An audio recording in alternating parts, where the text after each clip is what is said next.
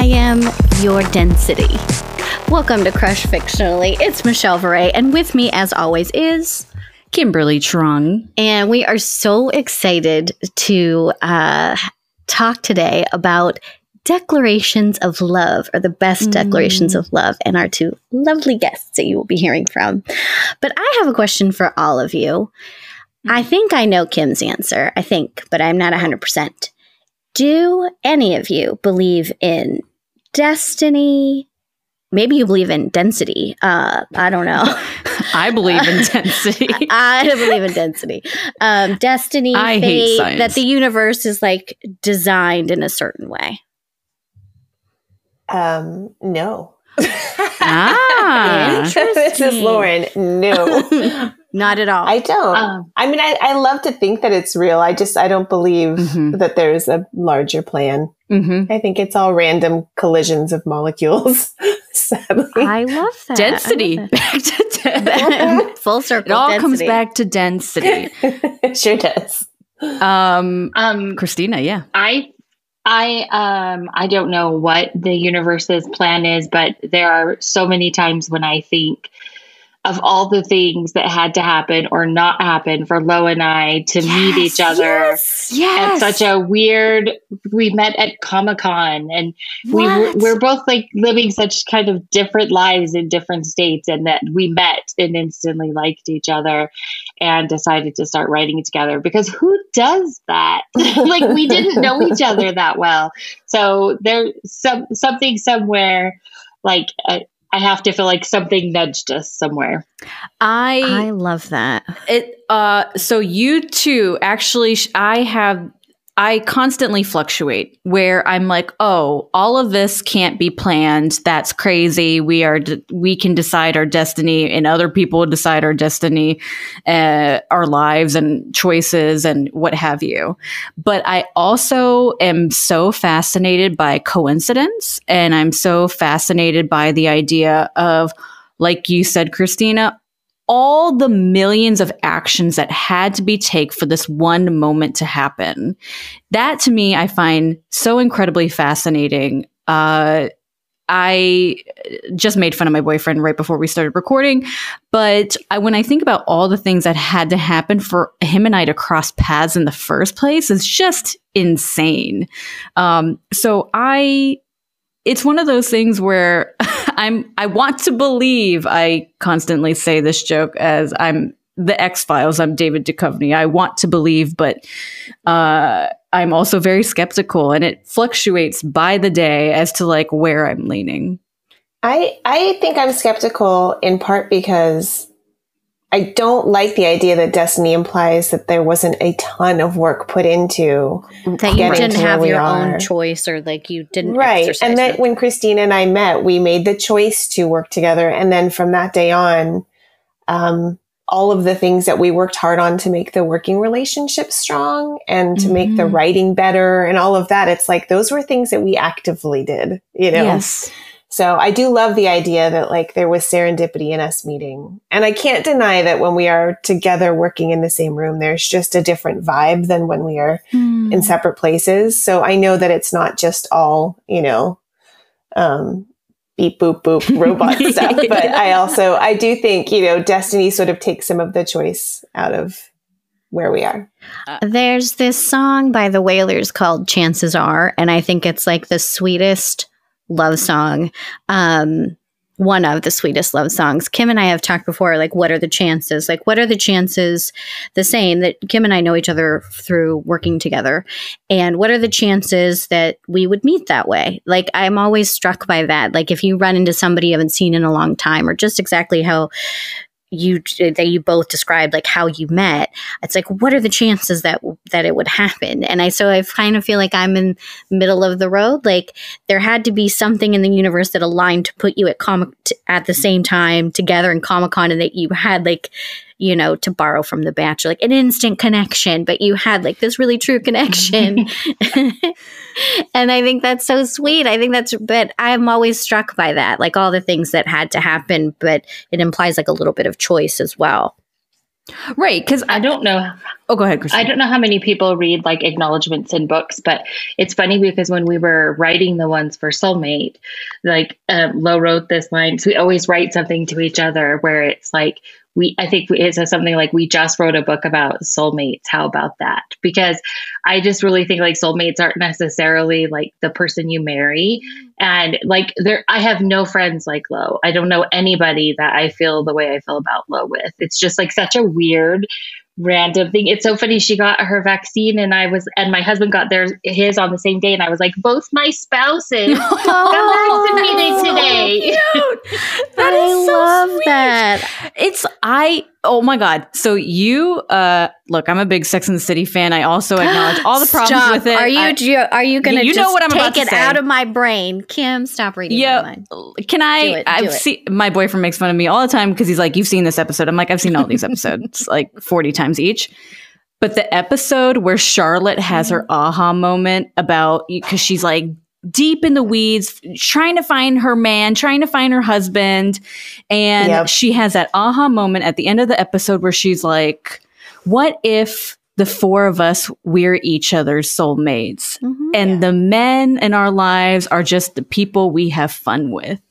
And I was like, yes, like the best writing ever. I was like, yes, I'm feeling this feminist, like female empowerment, like loving the woman, your best friend or whomever in your life. Like, I love that. I truly, that show, that line of dialogue put into words something I had in the back of my mind for quite some time, which is like, don't get me wrong. I think spousal love and relationship, and is important and it's special. But I hate that soulmates are tied purely to romance, and it can't be tied to like a platonic, what honestly is going to be an everlasting love, right? Friendship. Yeah. Yep. I've only seen a few episodes of Sex and the City. I've not seen that one. Spoiled it for you. So sorry. No, it's fine. It's an older episode. Cable when it was on. There's all these things that people watch, and I'm just like, what was I doing during this time? You were having a kid. That's when you had a little kid. You guys were writing books. My God. I mean, in all fairness, this is very funny, but I started watching Sex and the City when I was in college, but only because the reruns were playing on my free cable that I got in my dorm. And I was like, ooh, this is a good show. So all I knew about Sex and the City were the edited versions. And then, oh my God. Really? Yes. I didn't know that. That's because I didn't know there was a difference. There's TBS version. Yeah, there's like the one that they show on basic cable or whatever we call it. And there's the version that's obviously on HBO. And I started watching the HBO version. There's like no Samantha in the like regular in the edited version. Yeah, they usually like cut like more than half her dialogue because they're like, oh, cannot repeat that. It's so good. Now like, how many years later? Literally 2 decades later, I'm now watching the unedited versions on HBO, now? and it's real different. Yeah. It's sublime. My God. Yeah, it's good stuff. It's still great. It's obviously got all the juicy stuff in there, but I'm like, I guess I should not be watching Sex and the City on TBS or whatever I was watching it on. Yeah, you need the like full strength HBO version. The full strength is so good.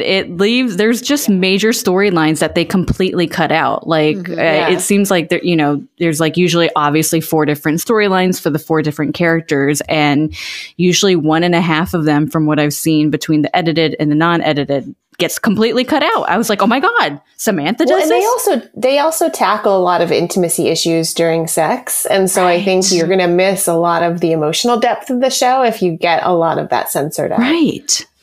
So I love the show. I love it. Edited. Edited or not, or edited, like limited or full strength, you love it. I'm still mad that that Samantha's not coming back in these new episodes, although I am very skeptical of these new episodes, especially without Samantha. That is all I will say. I've said my piece about Sex and the City. Michelle, Who do we have for our guest today? Oh my gosh. Well, speaking of soulmates, we've got two soulmates in real life joining us. We are so excited for our two guests today. We have Christina and Lauren, and you will get to know their names and voices a little bit more. But Christina and Lauren is the combined pen name for these two longtime friends and writing pals. So Christina Hobbs and Laura Billings, they have written so many best-selling books. New York Times, USA Today, #1 internationally best-selling book lists, the Bold and the Beautiful and Wild Season series, Dating You / Hating You, Autobiography, Josh and Hazel's Guide to Not Dating, The Honeymooners, which is hilarious, and many, many more. I enjoyed In a Holidays, which you will see in the frames that are right behind them. We post the pictures on Instagram, which I highly recommend as well, even if you're not in the middle of a holiday season. But their new book, The Soulmate Equation, will be coming out on hardcover on May 18th. So we highly recommend you check out their book. Kirkus Reviews calls The Soulmate Equation a sexy, science-filled, and surprising romance full of warmth and wit. So ladies, welcome. Thank you. Thank you. Thank you. Yeah, that was a fun book to write. I loved this book. Speaking of soulmates, there is a main character named Jess, and she has a friend named Fizzy. Now, I know we're not here to put in any requests whatsoever, but we're hearing it. If I could just get an entire series, Kim knows we loved this character, Fizzy. Is it her last name Chen, or did I make that up? Mm-hmm. You guys, listeners, this whole book will have you laughing. This character in particular is might be hands down one of my favorites. The way you wrote her was so incredible. I was like, more of her, please, always. She was so great. She's fun. I mean, it's always fun to have a character who's sort of they pull the drama back in a scene, right? Mm-hmm. And so Fizzy does a good job of bringing a little bit of humor or more. But yeah, she was a lot of fun to write. Oh, she was great. And there is a lot of like a soulmate equation kind of between the main character and her friend Fizzy, because they're kind of really good friends and lean on each other, friends and family. And I think that's really sweet. I don't know if there's anything you want to add about the book. I know there were definitely moments where I was like, I want to like dog ear this page, because there were either things that made me laugh so hard or some things that was a declaration of love in there that I was like, there is. I can't. Yeah, so it's a story of Jess Davis. She's our first single mom that we've ever written. And we really loved writing her daughter, Juno. We don't usually put kids in our romance. I think we both are moms. And so for us, it's not always a place we go. We know a lot of readers sometimes just want to live in a world where it's just about the romance. But Juno is definitely additive. She's a really fun kid. We really loved writing her and Fizzy and the cast, the other cast of characters, which is Nana and Pops, which are Jess's grandparents. And then the hero River is this sort of stoic, it's a grumpy, not grumpy sunshine, because Jess is kind of grumpy too. But the premise is that River's company has founded he's founded a company based on a technology that uses DNA sequencing and a whole profile of personality tests and emotional questionnaires and whatnot to create an algorithm that helps you find your soulmate through your DNA. And it was just really fun for us, I think, to think about how to make something like this feel realistic, even though it's not out there. What would it have to look like from a scientific point of view, and how would that work? And it was really fun. It was one of the most fun books I think we've written. And it was really fun outlining it. Sometimes outlining a book is like a little harder, or we end up having to go back and redo something. But this, we wrote it like the endish of 2019, the beginning of 2020, I think. And so I had flown out to California, and we got the kids off to school, and we were just in the house getting ready to outline. And there's this moment where we like sit down and we like just look at each other like, okay, you start. and as many books as we've written together, we still so we always try to outline in person. It just works better that way. Imagine. But every single time we look at each other and go, how do we do this again? Like, always. How do you write every time? Yeah. So I swear we went through this whole like comically like I Love Lucy type thing where we were like, I've got note cards, I've got Post-its. What if we put them here? What if we put them on the window? We can move them around that way. Look, oh my God, do you have any wrapping paper? We could write 12 hours paper. later. It really was. You would think that we'd never written a book before, and it was our 28th book. It's just so funny. Yeah. But we usually do that for a couple of days and watch movies and order food and pace in our kitchen and do all of these things. And it's just the chemistry that kind of happens when we're in that place and just bouncing ideas off each other. And that was just a really, really fun time outlining this book. Oh my God. I have to say, questions. Kim, I don't want to take away from Kim's question, but I will. We should probably not have me ask these questions on the podcast because they have nothing to do with what we're talking about. But yes, go on. That's okay. But I will say I was so impressed. If you guys told me that you knew all things about like genetic testing and I mean, I'm fully bought into this like fictitious company. I'm like, where do I send does someone need my DNA for me to find my soulmate? Like I was so enthralled. Y'all taking and customers? Yeah, I guess. Yeah. do you want my money? Take my money. I was fascinated. You guys must have done a ton of research because I was blown away by everything that, not just from a company perspective, but when you're talking about Jess, who is very data driven and she's a statistician. I mean, I need to call my friend who does usability and be like, have you read this book? I mean, we had a little bit of, help because my husband's a biochemist. And so he knows a lot of is stuff. a scientist. She's a PhD neuroscientist, even though she's not going to say it. Wow. Okay. That's why. But so, yeah, I mean, we definitely have some of that in our background and, Not me, just making sure that it all tracks. Me neither. Me. I just didn't want it to read to somebody who has this, a degree in genetics and have them be like, this is ridiculous. So we did have some sensitivity readers who, and like scientist pre-readers we had read through. That's so cool. Oh man, I love seeing how the sausage gets made. You know what I mean?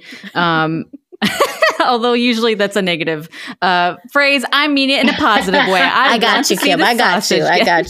That's all right.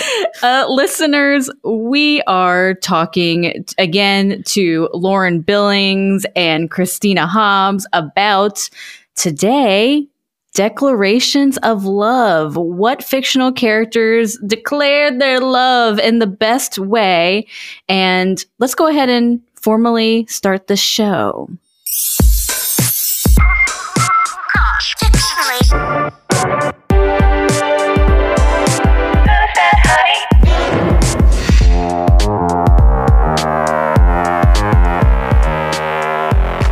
So, listeners, we're back. You're listening to Crush Fictionally. We are talking declarations of love. I just made up a song. I love it. Music producers, it's yours. You can take it. I don't need to have the rights to that. But yeah, declarations of love, fictional characters who had to go out on a limb, express their feelings, maybe to their detriment. Who knows? We'll find out shortly. But before we get into our crushes and reveal, who we think had the best declaration of love, Christina, Lauren, Michelle, I pose this question out to the group. Have you been in a position where you had that anxiety of having to tell someone you love someone for the first time?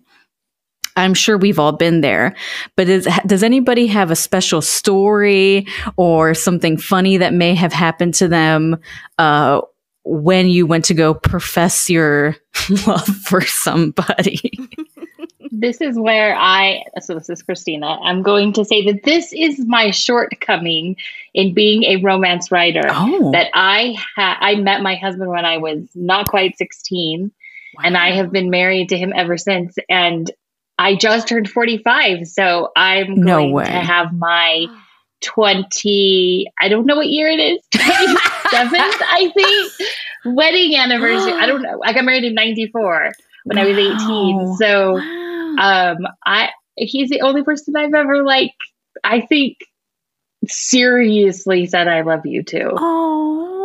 That's a good story. It's so weird. But that's teen love, though, right there. So was there like a cute little like teen love? Like, I don't know, like he took you to the dance? We have the dumbest. No, we have the sort of dumbest, like, even how we started dating, that I liked him, but somebody else had asked him to a dance. And so I decided to turn up at this restaurant that he was going to. And then my friends, when I went to the bathroom, my friends said that it was my birthday so that he would notice me. And then I'm such a rule follower that I was terrified I was going to get busted. But so he came over to my house like a few days later and we started seeing each other and stuff. And then at some point he kissed me and he said, "It's official." And that is the dumbest.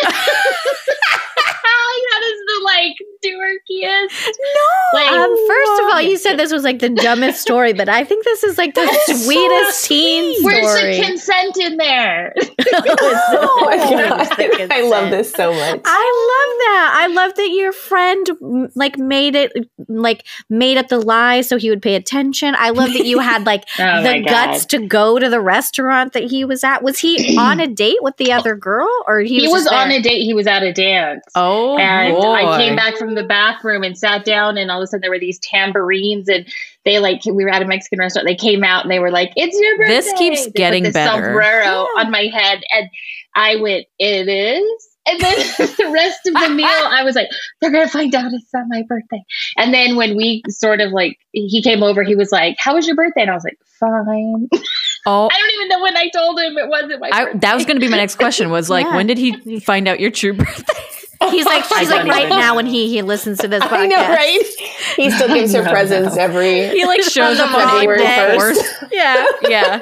And you're like, what? Oh, what? Yeah, it's my birthday. Yeah. That is so sweet. How about you, Michelle or Lauren? Do you guys have a funny declaration of love that has happened in your love life? I just know ones where, I mean, I've had a lot more dating experiences. So I didn't meet my husband until I was 25. But I don't think any of them were that special. The only ones I can remember that were funny are when people said they love you, that I love you to me, and I did not feel the same way. And so I just had to like gingerly back out of the moment. Yeah. Thank you. Oh, you're so sweet. Thank you like, so much. There were a few of those. Has that ever happened to me? It's definitely happened to me. I guess that's probably my funny story. Is I was dating this guy not for very long, and we liked each other. We were definitely not in a love phase. Like, we had only been dating for a short while, and I was at work and he called me. I don't know if we were like arranging like dinner or going out, whatever, that night or later on. And he finished the call and he's like, "Okay, love you, bye," or something like, "I love you." And I remember sitting at my desk at work being like, there was just this long pause where he realized that he said it. And then I, like, to Lauren's point, like, I didn't feel that way towards him. So it was kind of like, thank you, or like, bye, I'll see you later. Like, okay. Oh yeah, okay, bye. It's like, so sounds good. and it was just, and then I think that became like the elephant in the room. Like the beginning of the demise of our dating. Do you think he meant to do that, or do you think that was an accident? Because, you know, like when I do that too, where I'm like, "Okay, love you, bye." I've definitely accidentally told people I love them because it's just habit for me to say, "Okay, love you, but bye." But like, do you think that was? Because then we had to talk about it, and he was just like, "I feel this way," and I was like, it wasn't a mistake. Now this is awkward. That's painful. Yeah. The guy who said it to me, it was at a concert, and I had an extra ticket, and he came along, and I knew he had a crush on me. I knew he had feelings for me, but I'm very tall, and in high school I was just not self-conscious about it. I liked being tall, but I was aware how tall I was, and he was very short relative to me. And so what happened was he did this thing where he started trying to like stretch to like kiss my cheek, and I was like, what's happening? This is so weird. And then it was this very like soft, like, I love you right near my ear. And it was just like the whole thing is so painful. And he like could barely talk to me again after that day. It was so awful. Oh my God. Like, oh, they're there. They're there. As Lauren pats down below her shoulder. Yes. Like, thank you so much. I need you to know that I, in Michelle's story, in my head, in a split second, wrote this entire fic in my head where somebody said, I love you, and hung up. And then she sat at her desk and was like, did you say I love you? Oh my God. And then later she's like, I love you. And he's like, huh? Why? Yeah. What? Wait, what? Like not even realizing he had done it. And yeah. That is a very. I would love that. Then it would have meant I actually loved him. There's an alternate universe where you loved him. There was Michelle, an alternate universe where we're together. and he said, "I love you on the phone," and you were like, "Oh my God, guys!" You turned to your coworkers. He finally said it. Oh, this poor man. All these poor men we've just heard about. Guys, I don't have a funny story about a declaration of love, at least not one that I can think of. I wish there was like a funny story. I feel like I've seen it in either like a TV show, maybe I read it in a book where it's like someone, like one person in this couple says like, I love this meal. Like, and there's like a long pause and like the other person wants them to say like, I love you. And then it turns. Or wants them to not say it. And it's like, I love this spaghetti is incredible. You know, like I just feel like that I've seen that. And I think that's just like a funny moment because there's that tension building between the two of them where one of them wants to say it and maybe then it doesn't play out how the other person anticipated. I think that's so funny. I wish I had that kind of story, but I think it's just fictional. I feel like I've seen it in a movie, but now I can't place it, of course. Well, the audience is waiting with bated breath. They need to know who our fictional crushes are this week, who've had the best declarations of love. Lauren, Christina, would either of you want to go first? You are our guest of honor, and either of you can jump in and let us know what fictional character had the best declaration of love? Well, I chose one of my favorite movies of all time. Okay.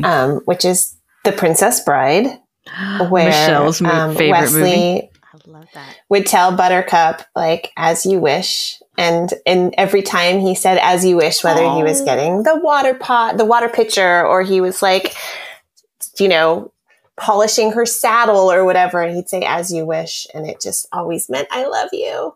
And then when he rolls down the hill and the mask comes off and he's like, as you wish. Anyway, I love that movie. I have told Kim many a time that movie to me has like everything. You know, like the beginning when they're setting up the book and they're like, this movie has like murder and true love and, you know, like horses, like they're naming all these things. It's like sword fighting. This movie has like absolutely everything. And it's my favorite Carrie Yules, hands down. Mm-hmm. I don't know that I've loved him since. Sorry, but it's true. You know, I see him occasionally and stuff, and I'm like, that's a departure. What was the one the other day that I saw him in? He was in Liar Liar with Jim Carrey, and he's like the dorky new boyfriend. He's the doctor guy. He's in Twister. He's in Friends with Benefits or No Strings Attached, one of those where he's the doctor that Natalie Portman hits on, but he's not. You're like, is that Carrie Yules? He's also in Stranger Things. I saw him in something recently, and I was like, he's a politician or a boss or something. Yeah, and not in a good way.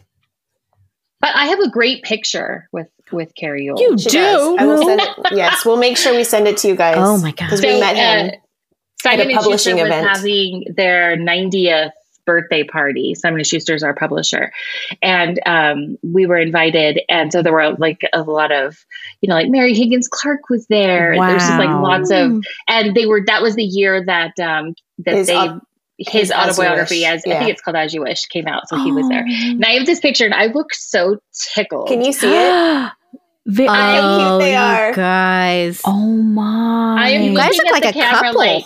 I know. I call it their prom picture. Much older than me, but I was looking at the camera. Lo got it like I know, right? Oh, So I'm always so like, good.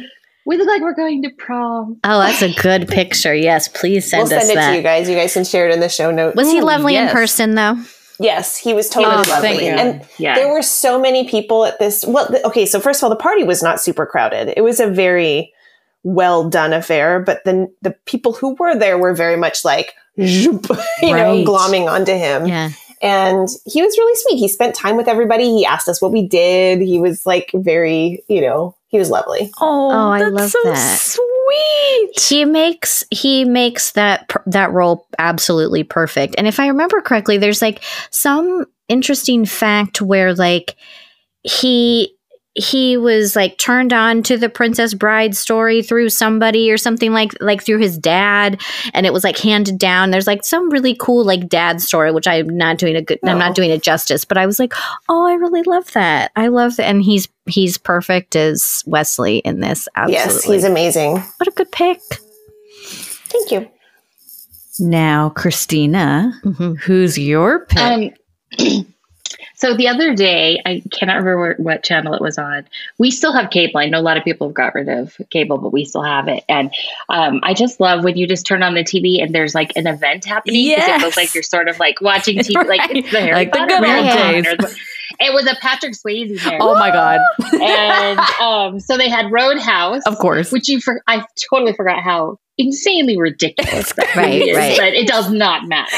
It doesn't matter. And then Ghost was on, and I hadn't seen Ghost in forever. And one thing I've like really been like loving lately is it's not always just the like initial "I love you." It's the like maybe the one that comes later or after they mess things up or something. And I just love that. I love that he says ditto, that he won't say I love you. And then that moment at the end when he's getting ready to leave and she says, he says I love you and she says ditto back. Oh. I just love that because it's just their thing. I love when people have a theme. Yes. Oh, that's a good one. That is Ghost? a real good one. We had an episode recently of oh shoot, why am I blanking on the theme? And I brought up with body swapping. Body swapping. Wasn't it body swap? It was grand gestures. Sorry. No, grand gestures. There you go. I mean, either would work because We've Whoopi done Goldberg. both. We've done both, guys. Like Listeners, we've done both. yeah, we have done both. But yeah, we had a grand gestures episode, and I listed Patrick Swayze. Coming back from the dead from I'm Molly. like, does it get any grander than a man who's like, you know what? No. I can't move on to the next world yet. I got to make sure my girl's okay. And it's I got to tell her I love her. It's prime Swayze. It's Okay, I have questions about Ghost though, Oh. and I know we all have the same question. But when he takes over Whoopi Goldberg's body, is Whoopi Goldberg making out with Demi Moore in that scene? pretty much. Okay, but that's the same question as in Wonder Woman 2. Is she Remember, making? Is because she in the making second out Wonder with Woman- the not Chris Pine guy? Yes. Right. Yeah. It's such a weird It is. thing that we're supposed to just suspend disbelief, which is fine. It's totally I've fine. The suspended scene it so works. many times Yeah. so It's far. just like, Christina read my mind. I was like, yes, in both cases they are, but we just never see it. So it's like you didn't see Yeah, it. It we didn't. just- It's like Vegas. Didn't not happen. necessary.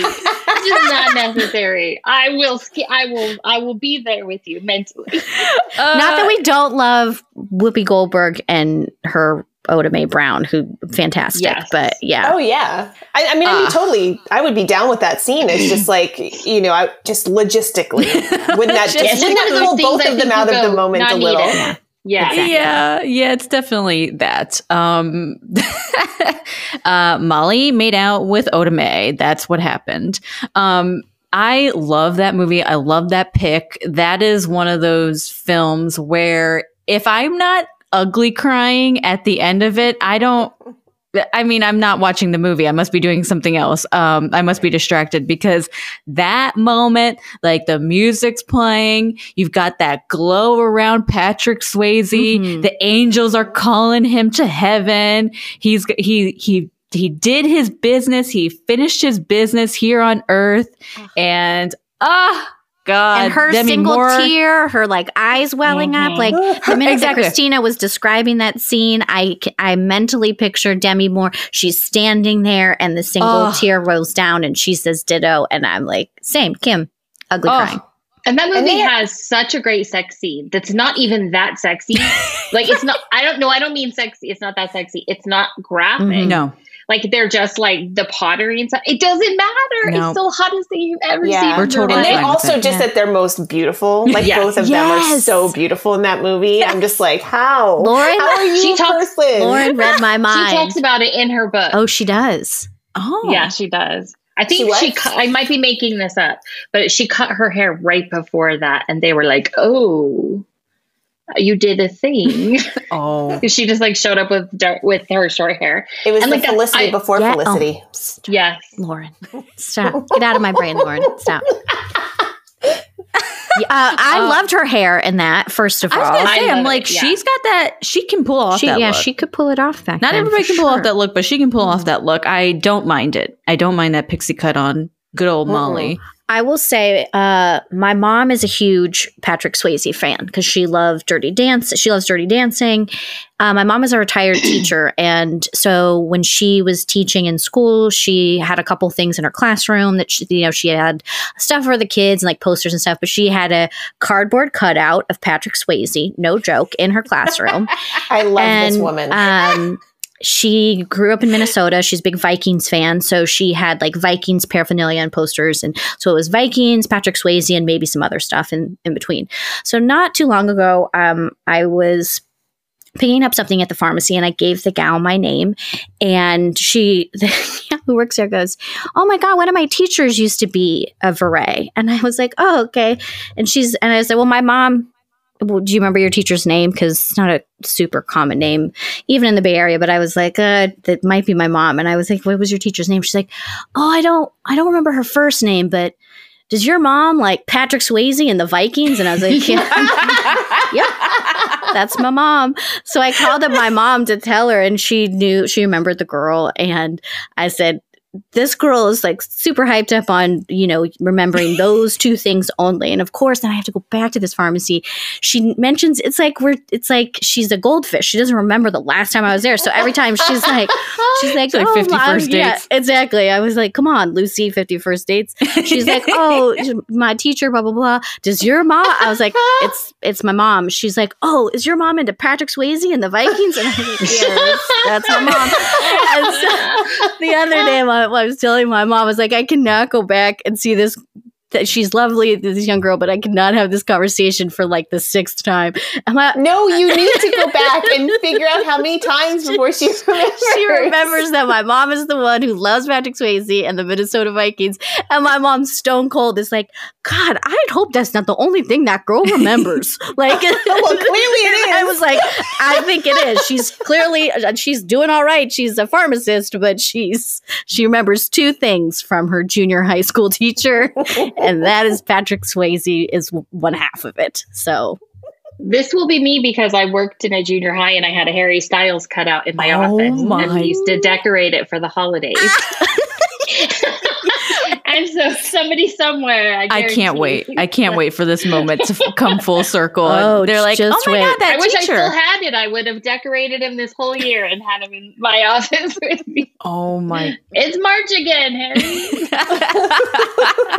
I love it. You dress him up like a leprechaun or something for St. Patrick's Day. I don't know. We, spread them out over several holidays. I'm sure you can make the most of Harry Styles cutout. That is so funny. I wish my teachers had cutouts of hot dudes, but that never happened. The most memorable thing I think I remember is from the 4th grade. My teacher, Miss Easley, during Christmas time, it was, I guess, class requirement for all of us to sit around and listen to Jackson 5's Christmas album. which is a fire album. That whole album is so fire. good. It's so fire. I have no issues with this, but I'm like, certainly this is not the curriculum. like She was so passionate about the Jackson 5. All day, I'm listening to Mama kissing Santa Claus. It was fantastic. Oh my gosh, that's hilarious. But no hottie cardboard cutouts. That's for sure. I was like, how do I get that Harry Styles cutout? Asking for a friend. Asking for a friend, yeah. Michelle, do you want to go next? I can. This was a hard choice, and it was a last minute choice, by the way. I switched it around right before we got on this call. But my number one crush is Randall Parks Marcus to Ali. Is this your number one? This is okay, we're gonna talk together. Oh, well, here, then you go, because I love this so much. Go. Okay, so I'll do a quick thing, and then I'll turn it over to you, because then I can talk about the one that really battled this out at the top. Oh my God, I love you. But this is from Always Be My Maybe on Netflix. So came out from oh my God, such a cute movie. I watched it, I think, once or twice, and then I was visiting Kim, and then we watched it again, and we laughed and we cried. I think that is just such a funny, sweet movie. There's so many great moments, and there is a moment where she says something to him where she's like, I loved you ever since we were kids. And I thought that was such a sweet declaration of love. And if you watch the movie really closely, he gets this look on his face, which is, I don't know, when Laura and I were talking about someone saying that they love you and it's jarring because you're not sure if you feel the same way. He kind of gets this look on his face, which I think is a testament to him as an actor. And he looks very scared, and she calls him out on it, and I love that. And just I won't do any of it justice, but when he goes and declares his love for her in front of all these photographers, and he says, I want to be where you are, wherever you are, I want to be there. I just was like, and then to Christina's point, like, I too love couples that have like a cute little thing or a cute story or an inside joke. And he says, can I hold your purse for you? Like, I was like, find you a guy who says, I want to hold your purse. A dream man. I mean, I feel like he is. I feel like they pushed each other to, not out of their comfort zones, but they were still true to themselves. And we've talked about this on this show before, but man, we love a fictional character who supports a successful woman. And I love that is, he had to get to that mindset to say like, oh, I'm not intimidated by your success or turned off by it. I support you and I'll hold your purse and be cool with it. And they have this cute little like banter. And then I know we're talking romantic love today, but there's some sweet declarations of love at the very end about his mom that I'm just like, oh, I love that. So I'll hand it over to you, Kim. I don't want to steal your number one. We very rarely pick the same number one. I don't know that this. That's a good one, though. Yeah, he's so adorable. I love him so much. Have you guys watched WandaVision? It's on my queue. I need to get into it. Good. I've been very slow, but I want. He has the cutest role. I love him. How far is he? Because I think I've watched like half of it. He's in it. He's in it from the beginning. Well, maybe like episode 2 or 3. Okay. Maybe. Mo will tell you though in the way that I watch things. It's on in the other room when she's doing stuff. But this is why I like K-dramas, because you have to pay like for that. The episodes can be kind of long, but you have to focus. You have to read the entire time. You can't be on your phone. You can't be this. Yep. I'm like, I swear I have been in the room while that show has been on for at least 5 or 6 episodes, and I don't remember him. I know what's going on. Yeah, that's my boyfriend with his phone like this in front of his face. I will literally pop quiz him. I'll be like, you said you wanted to watch this movie. You said you wanted to watch this movie. And he's got this phone in front of his face. I go, tell me what happened. I'll pause it. I bet, tell me what just happened. Tell me just what just happened in this scene. It's very funny to see him scramble to be like, so she looked at him, and he took out a gun. Anyway, I love Always Be My Maybe. I know Michelle and I have talked about this in the past. I love Randall Park's declaration at the end of the movie. I mean, come on. I mean, he even says like, I want to have lots of sex with you. Oops, I probably should have left that part out. I cheapened this whole thing. It's very funny. But what I loved the most actually in this movie was Sasha Tran, Ali Wong's declaration of love, because first of all, seeing a woman tell a man she loves him without needing to be prompted, without him having to do this grand gesture, and then she's like, I love you too. I thought it was so forward thinking and progressive for her to own it, because they were in the middle of a fight. Like if you remember, this is a spoiler alert, but they're in the middle of a fight, as you can imagine in a rom-com. I love this quote so much. I copy and pasted it. I found it on the internet because I was like, this is so good. I just want to read it real quick. But I feel like it represents the modern woman, and it feels like a modern rom-com, and this is why I love this monologue. But she says, I love you, Marcus. I've loved you since we were kids, and I don't need you to live my life, but I need you to understand that this is my life. I want to be with you. I want to come home to you, even when you're being an asshole. After the opening, I'm going to go to New York, and if you don't want to come with me, then just say it. And it's so good. And, you know, spoiler alert, Randall Park says, I don't want to go with you. And she closes it out with shocked. And I remember when he was like, I don't want to go with you. And I remember when I saw it for the first time, I was like, oh, I don't know how I feel about that. I was like, what do you mean he's not going? But I can understand why he's intimidated. And I had all these feelings. And I was like, the first time that you, Kim, to what you were saying about, she didn't need to like confer with her girlfriend and be like, should I tell him I love him? And what do I do? She just really confidently told him, and she was so badass about it. I mean, we already think she's badass. She's standing in this beautiful dress outside of their house, screaming at him. He's like up at the doorway or balcony or whatever. And she's just like, I love you. And this is what I think. And I just love it. And then of course he rejects her, and she closes it out with, you're such a coward. And I was like, good for her. I'm like slow clapping I need this to entire rewatch moment. this movie. I haven't seen it in a long time. Oh, it's so rewatch good. it. It's so great. I've seen it. I love it. I just don't like, I was like sitting here trying to remember that. And I was like, is it in front of a lot of people? That scene was when you were in the other room. It's a good rewatch. It's I definitely highly a good recommend rewatch. I think you'll like it if you rewatch it. But it's just watching that scene again. It brings different feelings every time. Like the first time, I was like, oh no, he's gonna say no.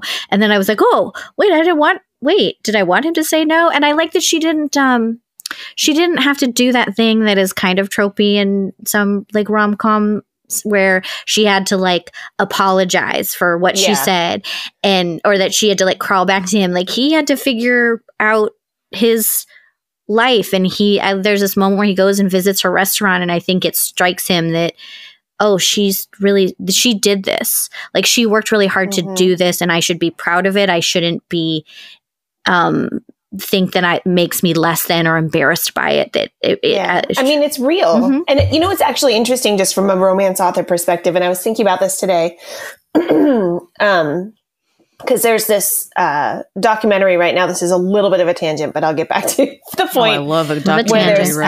It's called like Naughty Romance or something. It's on Hulu right now. And they interview a few self-published, independently published romance authors. And one of the things that is sort of thematic through this movie is that these women who found great success in self-publishing in 2012, 13, 14, were very often with partners who were totally not supported and were very threatened by their success. And at one point, I don't remember which author's husband, I think it might have been CJ Roberts, but her husband is like, this is hard on my ego that you're making so much money.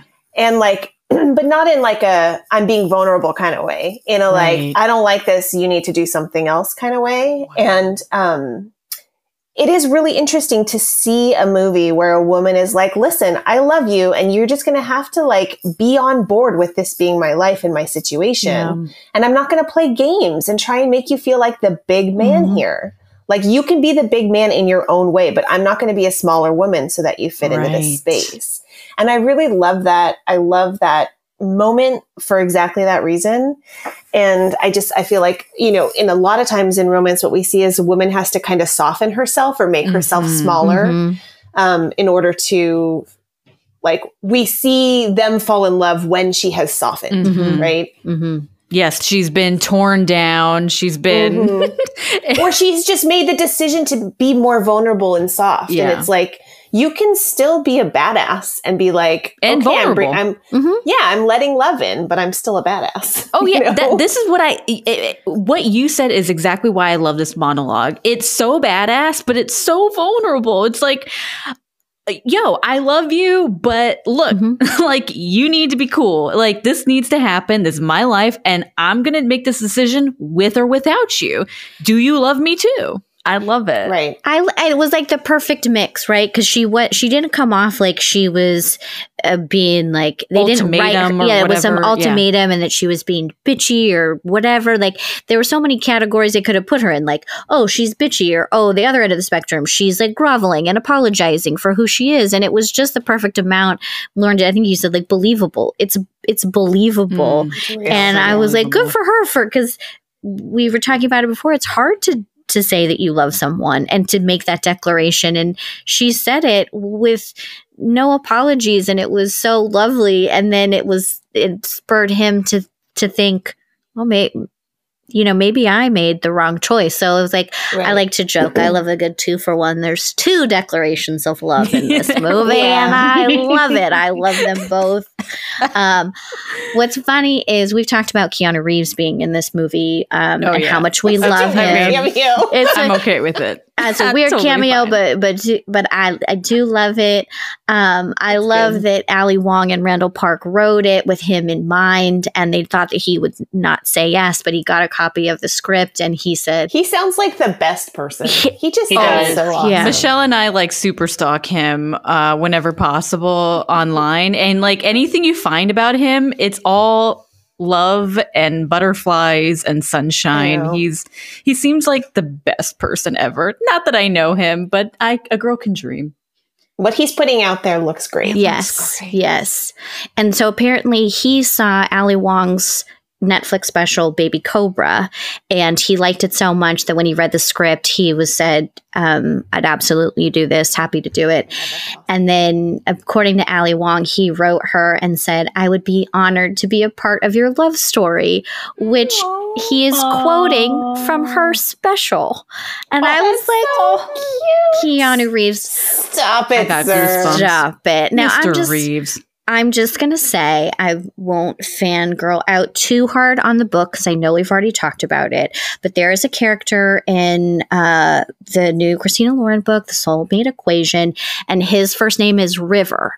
Now, if you're not a hot guy named River, you are misnamed. Like, if there's a guy who's named River who shows up and is like, not good looking, you'd be together. Like, ugh. I have a theory about the name Sebastian, that you are only hot if you are named Sebastian. Like, if you are named Sebastian, somehow you are like hot as all hell. Anyway, I interrupted. Go on. No, I think that's perfect. And I felt like when I was reading the book, I was thinking, I was like, God, River, that's such a hot name. It's like Keanu Reeves. Like, you can't show up and be like ugly and be like Keanu Reeves. And then you guys think there's like a funny joke about Keanu in the book, and I was like, man, these girls are reading my mind. But yeah, I love me a good Keanu Reeves cameo, even if it's a weird version of his true self. Fun fact too, I was reading about this because I was researching the movie, and Keanu helped write his own lines in the film. Oh my gosh, that's adorable. Isn't that sweet? Oh, and on top of it, he was totally okay with Randall Park writing the lyrics to the song titled I Punched Keanu Reeves that they used in the movie. Randall Park co-wrote it with Dan the Automator, but that just puts a smile on my face too, that Keanu's so comfortable in his own skin that he's like, yeah, dude, write a nerd, rap song about you punching me in the face. I think the songs in that are so good. I'm like it's all a huge Dan the Automator fan in anything he does. So like, I wasn't surprised that he wrote the lyrics to that song or contributed to it.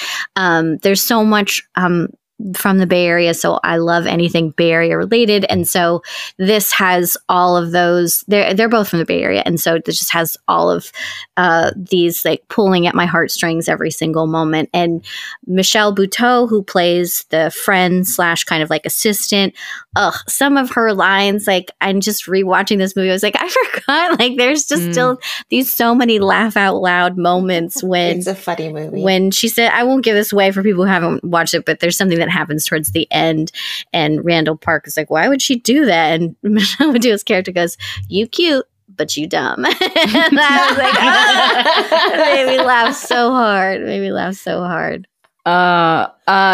Look, I think these were such great picks. I mean, we went across the board here. I know that we're going to get into honorable mentions real quick, and I'm sure someone's going to drop this in the honorable mentions. But last fun fact about Always Be My Maybe, they wrote it as a modern homage to When Harry Met Sally. I'm like, oh, okay. Well, that's good because that's also a perfect declaration. I mean, it's hilarious, right? Like when Harry does his whole monologue, like, you want the rest of your life to start right now. Oh, I so love it good. At the New Year's Eve party. Oh, so good. All right. So we got to take a quick break, but when we come back, we're going to talk through some new films and new things coming out that we can take probably a solid guess that they have a declaration of love in there somewhere when we return. Hey guys, so we don't have any official sponsors or advertisers for our show, but we would like to give some special recognition to businesses that we have used and really appreciate. We would like today to tell you about Semicolon Bookstores, which is a Black women-owned bookstore and gallery space in Chicago. They came recommended to me and have been fantastic. Although they are open one day a week in the midst of this pandemic, you can check out their website at semicolonchi.com. They've got a great list of recommendations from everybody who works within the shop and some really fun categories that are some books that are relevant to today, books for children and babies, as well as some books that you may recognize because they were made into movies. So if you get a chance, check out Semicolon Books. You can find them at Semicolon, that's SEMICOLONCHI. Again, that's Semicolon Bookstores, and that's SEMICOLONCHI. Check them out. They're one of the best bookshops out there. Thanks, guys. Welcome back to Crush Fictionally. We're talking declarations of love, and we thought, as always, we'd give you a couple recommendations on some new things that are coming out. This first one is one that I think I said to Kim, how soon can I watch this movie, after I described it to her. She threw her money at the screen. It was like, Michelle, it's not available yet. She's like, it's not. You got to wait. You got to wait a couple months. A new movie that's coming out, it's called Marry Me. It stars Jennifer Lopez, Owen Wilson, Maluma. Oof, he is too hot. But you could have sold me on those things alone. So it's got J-Lo and Maluma. They play pop stars in a crumbling relationship after Kat, played by Jennifer Lopez, learns that Bastian, not Sebastian, but just Bastian, is cheating on her right before they're about to marry. She decides to marry a stranger in the crowd, played by Owen Wilson. That comes out on May 14th. And I don't know if anybody follows any of the hot goss happening in the celebrity world right now. Feels too I don't know. Close. I don't know if art is imitating life or life's imitating art right there, but I will still watch this. It sounds awesome. Sounds amazing. I just want to see Owen Wilson and J-Lo, and Owen being like, wow. Like, you know, his Owen Wilson self with J-Lo. I mean, come on. He's just Owen Wilson in every movie. It's very much. When I saw the trailer, I was like, wait a minute. Who does she, the love interest is Owen Wilson? It's not Maluma? I know. Oh, I feel like they really went to the other end of like the leading man spectrum because they could not look any different. And I don't know about Maluma's acting style, but I'm like, I don't know. I doubt he's out there going, whoa, Whoa. Wow. Wow. They're like, wow. And insert some Wes Anderson quote. I'm very much looking forward to that.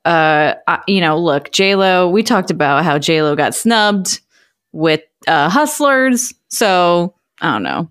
J-Lo's like... I love a good J-Lo rom-com. I'm not going to lie. Come on. Oh my God, Made in Manhattan. I love that movie. Isn't that... I swear that's her daughter's favorite. Like, she always asks me. I watch movies with Lo's daughter. She's 11, and we watch them on FaceTime. Oh. And she'll be like, at least 3 times she has said to me, "Have you seen Made in Manhattan or The Wedding Planner?" The Wedding Planner is great. I love The Wedding Planner. She's great in that. She is great in that. I will say I also liked her in the one that came out a couple years ago, Second Act, with her and Milo Ventimiglia. I thought she was... I didn't see that one.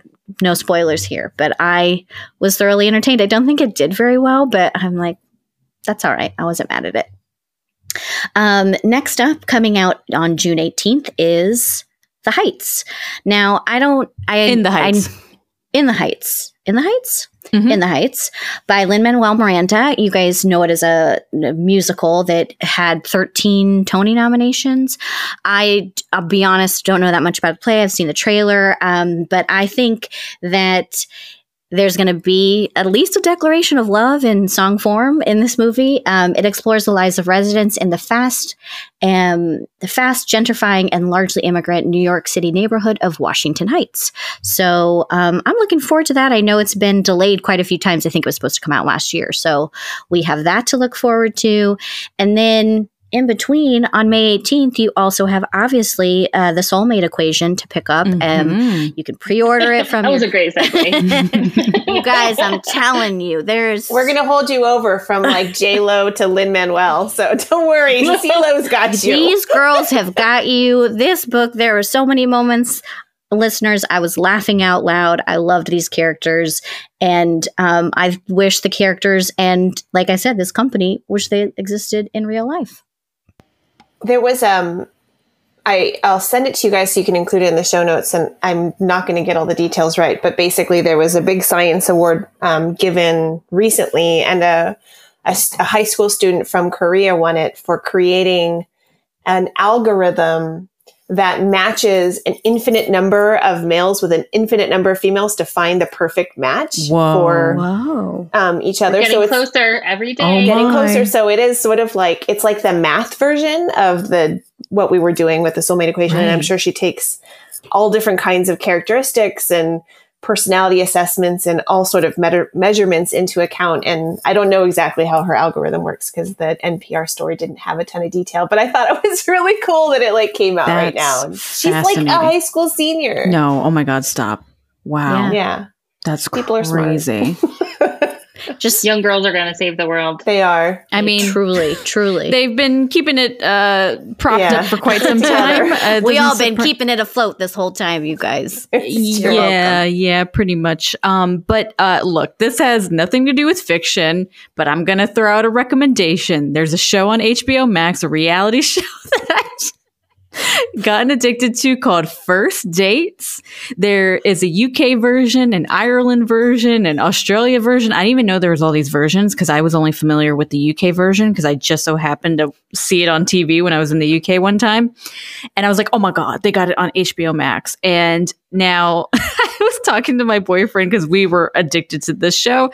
And what I love about the show is that it's a restaurant that is purely for first dates, and they're blind dates because the producers set and match people together.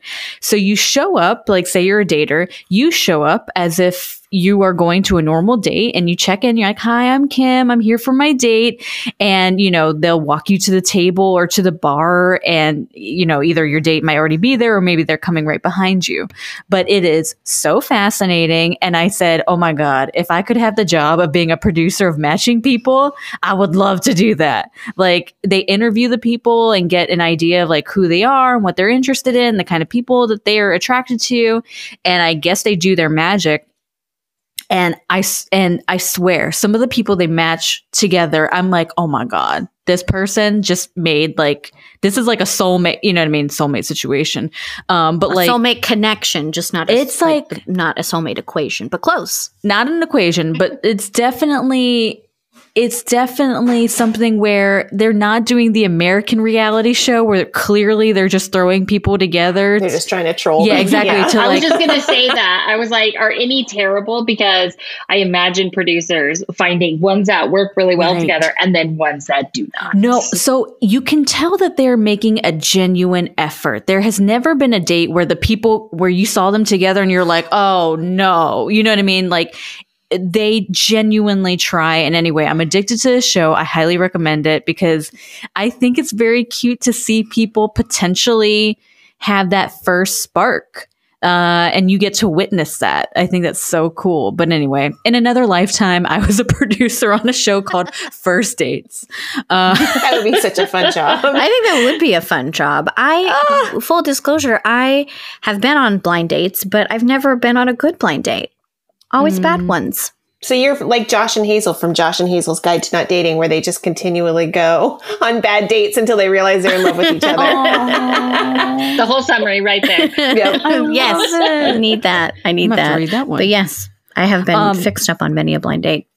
Also, this is not new, but just an FYI for anybody who needs to see it. I definitely have been needing to see it, but Pride and Prejudice, the original with Colin Firth, is now available on HBO Max. So if you need a rewatch or a watch for the first time, which is what I'm going to do, because I've never been able to find it for whatever crazy reason. I guess like the BBC had it on lockdown or something, but I am finally going to be able to watch the original Pride and Prejudice with Colin Firth, and I'm very excited. It's so good. I'm very excited. We've been watching staunchly Keira Knightley. What'd you say? Huh? So staunchly that version. The Keira Oh. Knightley Have you version. seen the Colin Firth one? I don't think you've seen the I Colin mean, Firth. it's been on in the room. Oh my God, that's hilarious. I think they both have something to offer. Colin Firth is just he's so great. I mean, I can only imagine. I think he's adorable in anything I've seen him in. Love Actually, what have you. I'm a fan. So FYI, that is out and about on HBO Max, listeners. Were there any other promotions we needed before we get into honorable mentions? No, we covered it. We've got it all. We've got you guys covered between books, movies, and reality shows. You guys are covered. Your content until June. Your content calendar is filled, baby. So Lauren or Christina, do any of you want to throw out your honorable mentions for this week for characters who had a great declaration of love? I think I'm going to change one of mine. I can't remember if Lo did this, but her and I can do this together.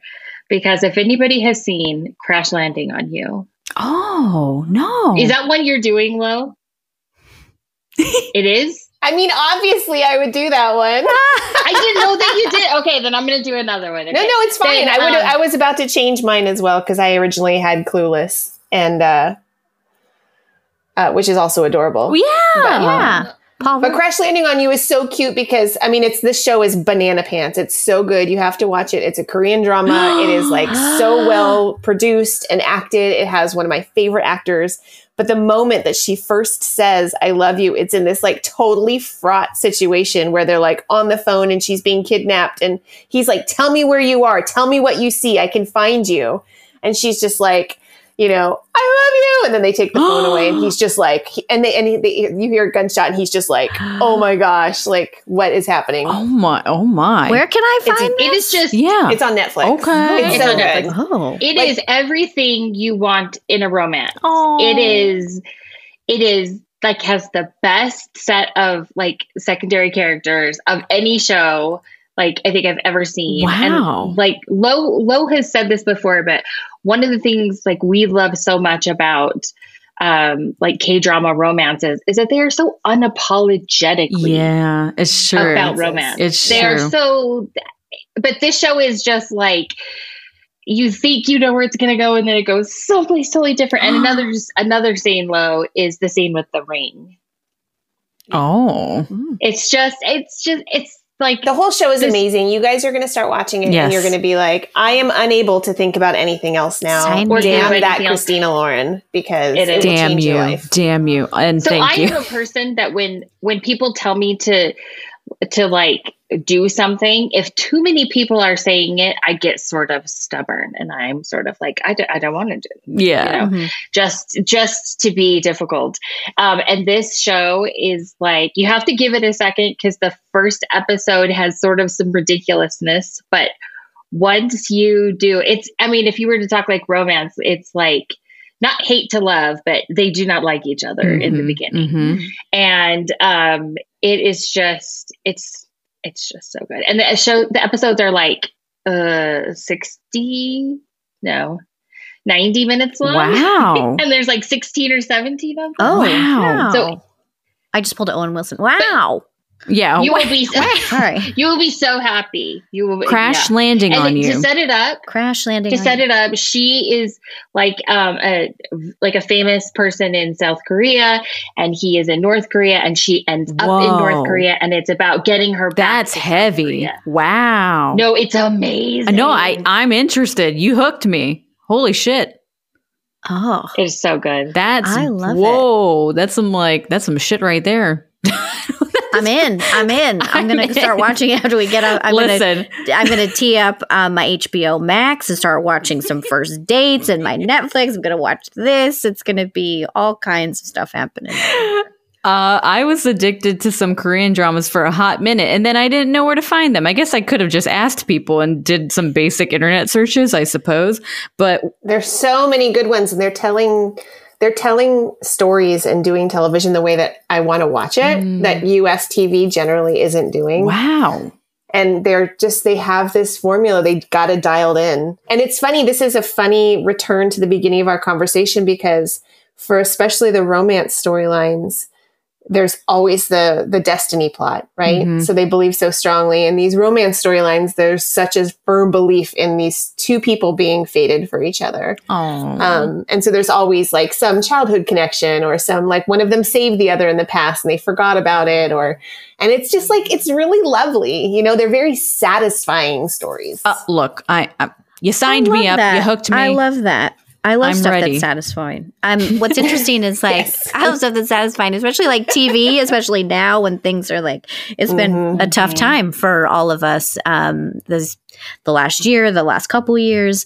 One of my coworkers recommended this Japanese reality show called Terrace House. And I always think of reality TV in like the American context. So when Kim was talking about these first dates and that it's very like satisfying to watch, I think like the Great British Bake Off is they're very kind to one another. And there's various segments of Terrace House, but this one is the one that I watched I made Kim watch it too, but there's so many episodes, but it was also so satisfying because the people it's almost like a real world situation where they put different people in a house and they have to live together and see if it's not necessarily supposed to be a romantic connection, but sometimes romance does happen. But I was pleasantly surprised at how kind they were to each other. And I was like, oh, in US reality world, all these housewives do is swear at each other and throw wine glasses. And I think that's a big piece of the fictional drama too, for me, is that like in US, well, I mean, this might not be totally fair to say, but I feel like when we say drama here, it means like family fighting and like loud voices and backstabbing. And there's definitely some like crappy people in these shows that we've been just completely in love with. But also there's a level of respect and calm that I feel like we don't always channel here so well. Whereas like, you know, you'll see there'll be like an argument between two characters, but it's like very matter of fact. And where like in a US drama, they might start yelling. These two people sort of go their separate ways, think about it and come back, or they agree to disagree. Yeah. Like one person doesn't have to be right, Yeah. It's very lovely. Oh, that is so I love it. Americans. That's just what we need.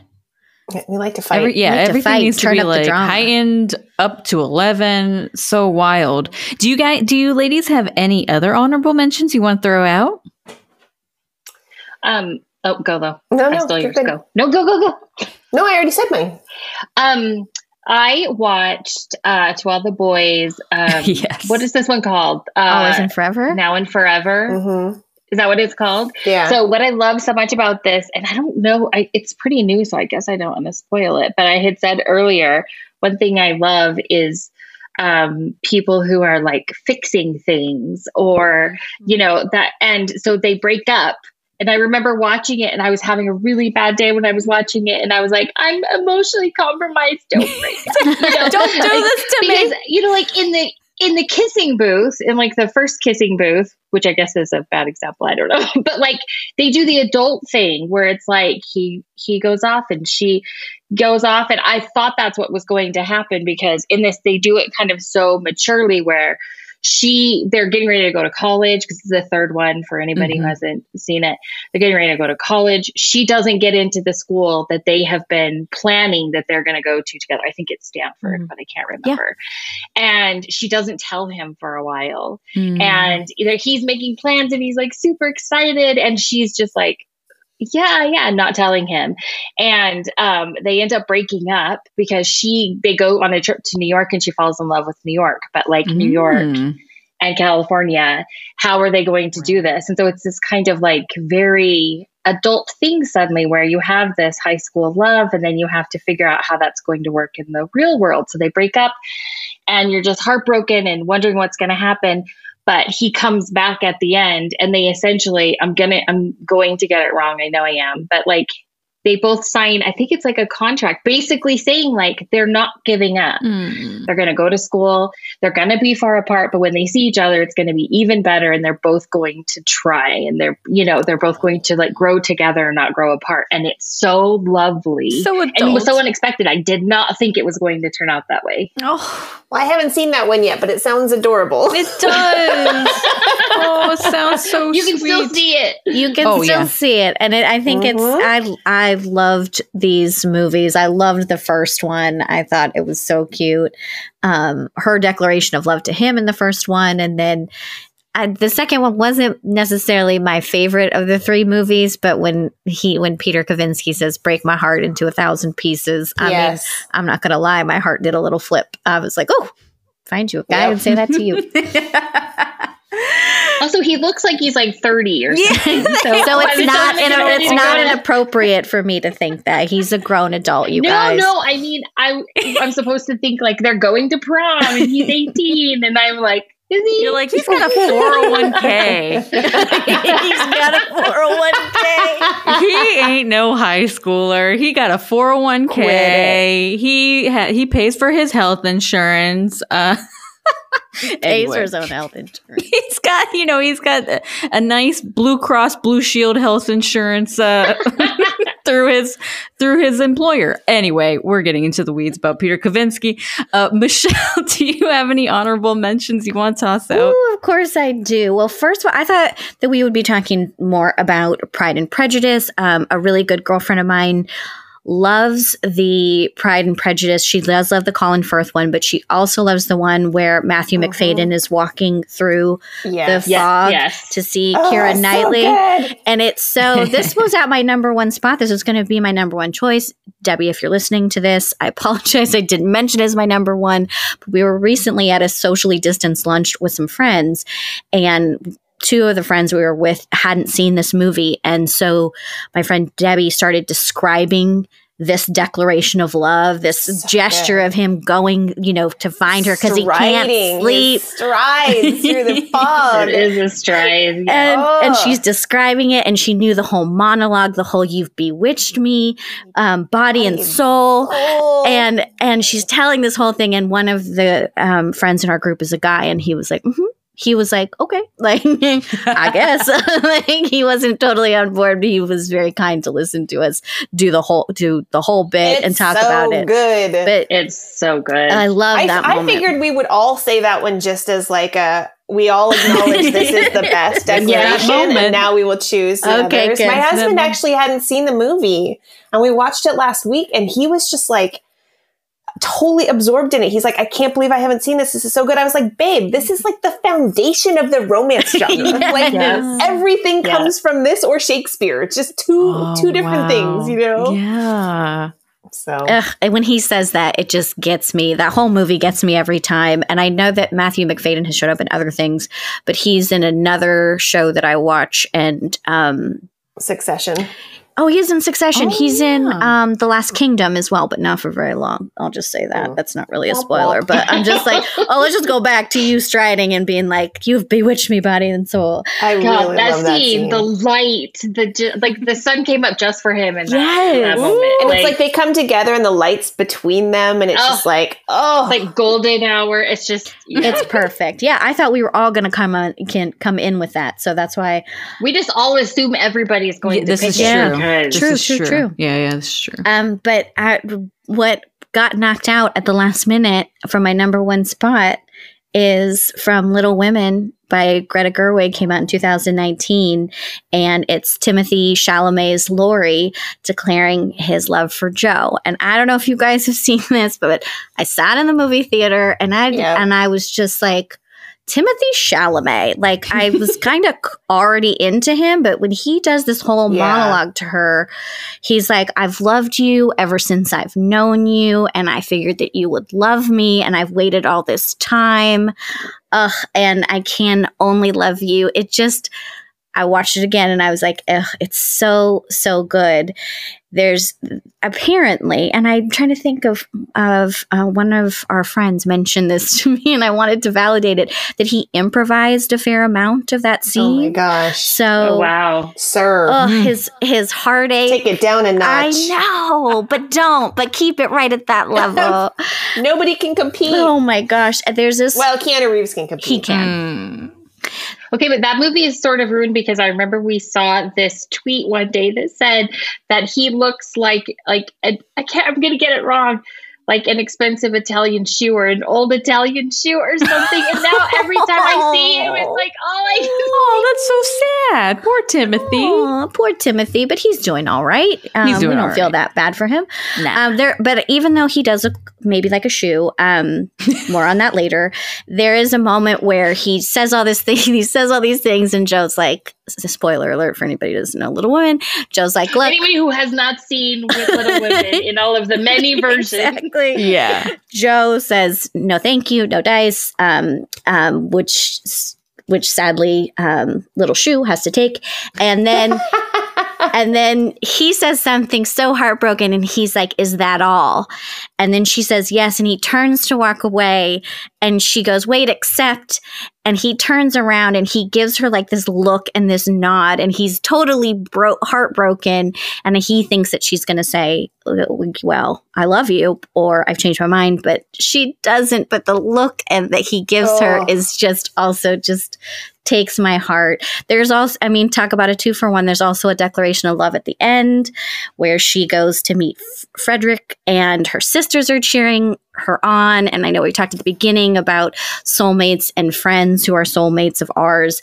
And I was like, that's what you want. Like, if you're going to go declare your love to somebody, you want your soulmate friend, you want your sister, your sister or your sister from another mister, which is what I refer to Kim as all the time, that you want them cheering you on and being like, you got it. That's the right choice. And she says, I don't want you to leave. I want you to stay. And I was like, oh. So that was on the number one spot. And then real quickly, Edward to Vivian in Pretty Woman when he takes the limo with the music and the fire escape. And I love that scene, but that is the weirdest kiss. It is a weird kiss, and it's a close up of a weird kiss. It's a close up kiss, and her eyes are sort of open and like rolling, and it's all very strange. Like that, I kind of have to look away when they start to kiss, which I never do. Yeah. I usually watch the kiss. Watch like the 10 train times. wreck. Watch the train wreck as it happens. But yeah, otherwise, perfect moment. I think I love it because when she says, she when he goes, what happens when he rescues her, and she rescues him right back. And I like that as like a strong woman moment. Yeah. And then my last one comes from Parks and Rec, where Leslie Knope and Ben Wyatt say to each other, I think it's when they're getting married, and they say, I love you and I like you. And I think that's so sweet. That's so I've never cute. seen Parks and Rec. Oh, it's lovely. It's so very good. funny. Yeah. That's one that you could put on and definitely Parks. go into the other room. And leave the room. There's so many episodes. You'd be I fine. watched it. Yes, exactly. In fact, you probably did watch it. You just don't remember. You probably did watch You're it. like, wait, Amy Poehler's in that? What? Yeah. Is that where she got famous? What? I will throw out my honorable mentions real quick. I just got two quick ones. I love George McFly. I know he's a pushover, but when he has his nice little character arc. He punches out Biff. He takes Lorraine's hand. Oh, come on. And like they look at each other and they walk off and their eyes are just locked on each other. I mean, I have no problems with this. I love George McFly finally stepping up. And also it's very funny, as Michelle mentioned earlier, him going, I'm your density. I mean, come on. That is just so funny. Iconic. It's so iconic. It's like one of the funniest lines ever written. I love that. I love wordplay. But yeah, George McFly, love you in Back to the Future. And I'm also going to give a little shout out to Forrest Gump, because listen, when he tells Jenny, he's like, it's like after a lovely night, it's very calm. There's nothing big or too grand about what he does, but he just wants to tell her he loves her. He gets rejected, obviously, and he does his line about like, I may not be a smart man, but I know what love is. And I'm just like, yes, you do, Forrest. Yes, you do. You know what love is. And Jenny's just not ready to meet you there yet. But as I cry to the screen, I just think about how much I love that movie. But anyway, Forrest Gump, George McFly, those are my honorable mentions this week. I love when he goes to visit Jenny's grave and he talks about their son, and he's like, if you don't ugly cry like you did in Ghost. He's smart. Yes. Oh. When he goes, Jenny, he's so smart. Oh my God. I'm so proud. Oh God. Listen, it's not a declaration of love, but I do love the fact that like she leaves in the middle of the night. And his first inclination is just to hit the road running. And then he goes on that running journey for like 6 months or whatever it is. It's like, we're all like, wow, that is so relatable. I would not run across the country, but that instinct to just want to run. It's I get it. Like, and then at the very end, it's just so funny where he's like, what it looks like, I think it's the famous road, I think in Utah, right? And he's running, he's got his followers, that are running behind him, and he just stops and they're all like, oh my God, okay, guys, he's about to say something. He just slowly turns around and he's like, well, I'm really tired. Think I'll go home now. I'll go home now. And then he doesn't even run. He just slowly starts walking away. Yeah, walks away. It's very funny. Anyway, I could quote Forrest Gump all day, every day, but so many. I mean, there's just so many great declarations of love in there. I think Sally Field as Mama is absolutely perfect. The thing she does for her son. I mean, me and my boyfriend still quote this quote when she, at the very top of the movie, she's trying to get Forrest in the normal school, into normal classes. And the principal is like, is there a Mr. Gump? And then it cuts to like them having sex. He's on vacation. And then later on, poor Forrest is sat outside the house while, happenings are going on in the house. And later on, she's reading to him and he's like, Mama, what's vacation mean? And she's like, It's when you go someplace and you don't ever come back. Oh, yeah. It's just so quotable, right? Anyway, the things like she did for her son and like, oh, God, I just love so many things. Bubba, guys, we could be here forever for me talking about. We need a whole, need a whole podcast dedicated just to the love between Bubba and Forrest. Oh, God, don't even get me started. Ladies, this has been so much fun. I hope you guys have had fun. Thank you so much for joining us. Thank you. We are big fans, and we're so excited to have you as our guest today. Well, thank you for having us. This was a lot of fun. Thank you. Yeah. Before we let you go, can you let our our listeners know how they can follow you and your work? Sure. So on Twitter, we are at Christina Lauren, and on Instagram, we are at Christina Lauren, and Facebook is Christina Lauren Books, and that is also our website, which is ChristinaLaurenBooks.com.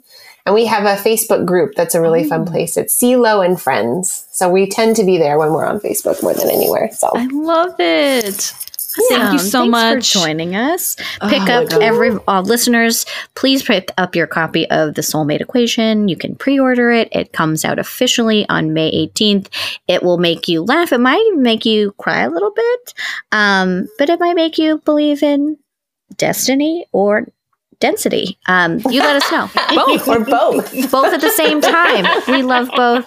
Thank you to Campfire Media and Christina and Lauren. You know, for Kim and for me, you have bewitched us, body and soul. Oh, cute. In between episodes, you can find us on Twitter and Instagram at Crush Fictionally. And feel free to slide into those DMs. Or tell us about your favorite fictional crush when you leave us a review on Apple Podcast, and we'll read your crush out loud on the next episode. You've been listening to Crush Fictionally, with original music by the talented Edith Mudge, artwork by the incredible Rose Feduk, and produced by the amazing Peter Burns. Thanks for listening. I'm Michelle Varay. And I'm Kimberly Trung. And remember to love yourself. Because your love is real.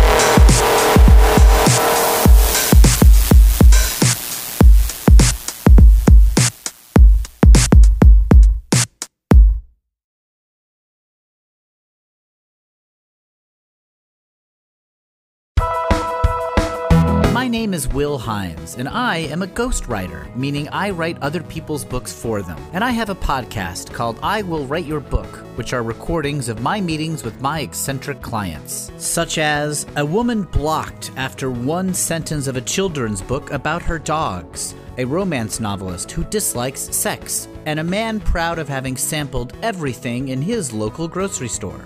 This podcast has been described as fully improvised, played by some of the best comedians on the planet Earth. Hey, that's pretty good. That's I Will Write Your Book on Campfire Media. Campfire.